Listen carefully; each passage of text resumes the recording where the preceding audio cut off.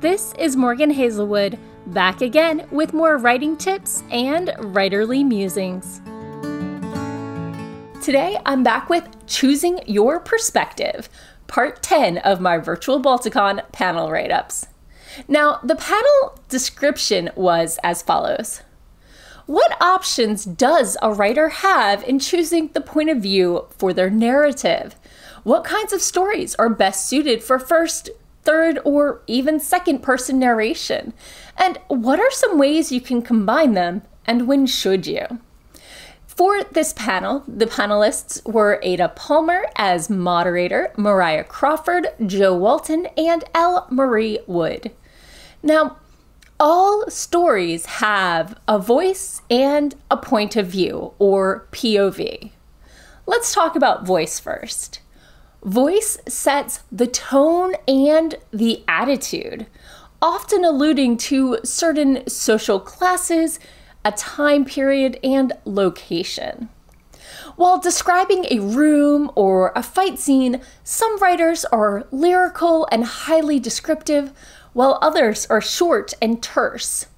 In this bit of narration that is neither character thoughts nor dialogue, the level of voice can vary tremendously. Some are neutral, but descriptive. Some are judgmental, either good or bad, and some are mocking or sarcastic. Descriptors and creative analogies can go a long way towards creating completely different tones of describing the same events.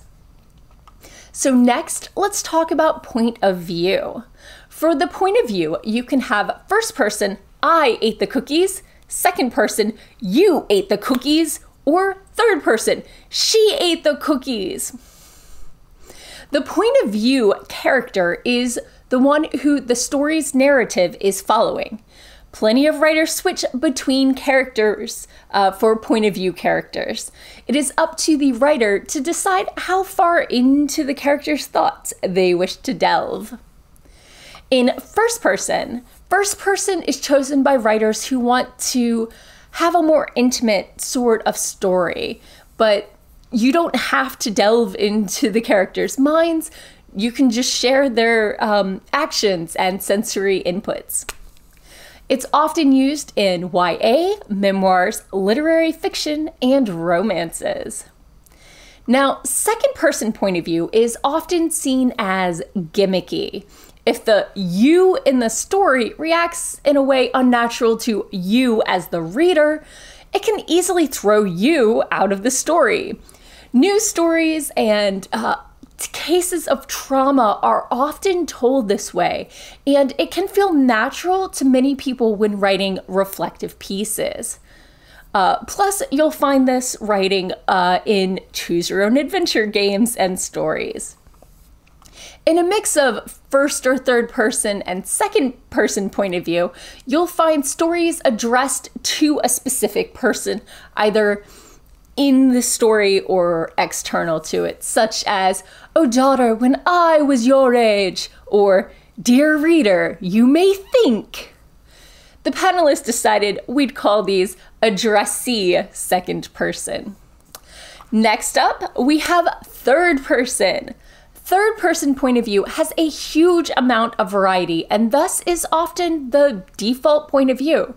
You can be as intimate and as zoomed in as first person, or you can have an omnipotent narrator who knows all past, present, and future. If you play video games, think about the character you're controlling where the camera is right behind them and you see their actions but only where they're going and following their story, versus zooming out and seeing the whole field of action and what everyone's doing at once. As a warning, cultural norms change.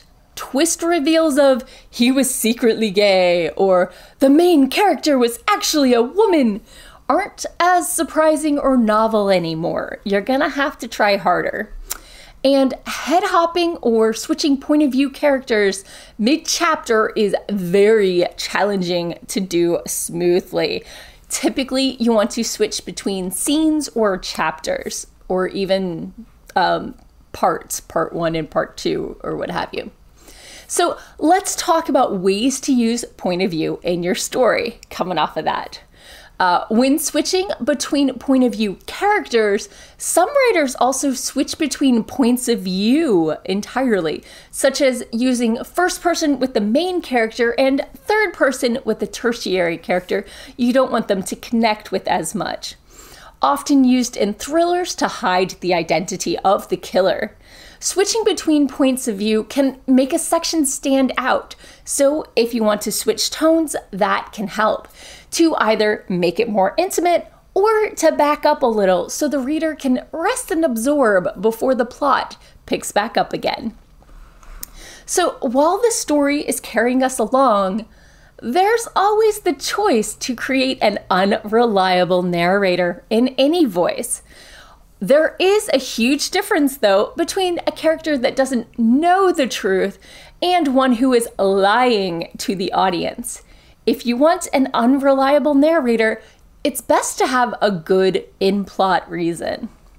Now, on the flip side, you can always have the narration or use a secondary point of view character to give the readers information that the main character doesn't know as a twist on that. Some good examples are Haircut by Ring Lardner Jr., Flowers for Algernon by Daniel Keyes, or The Strange Case of Jekyll and Hyde by Robert Louis Stevenson.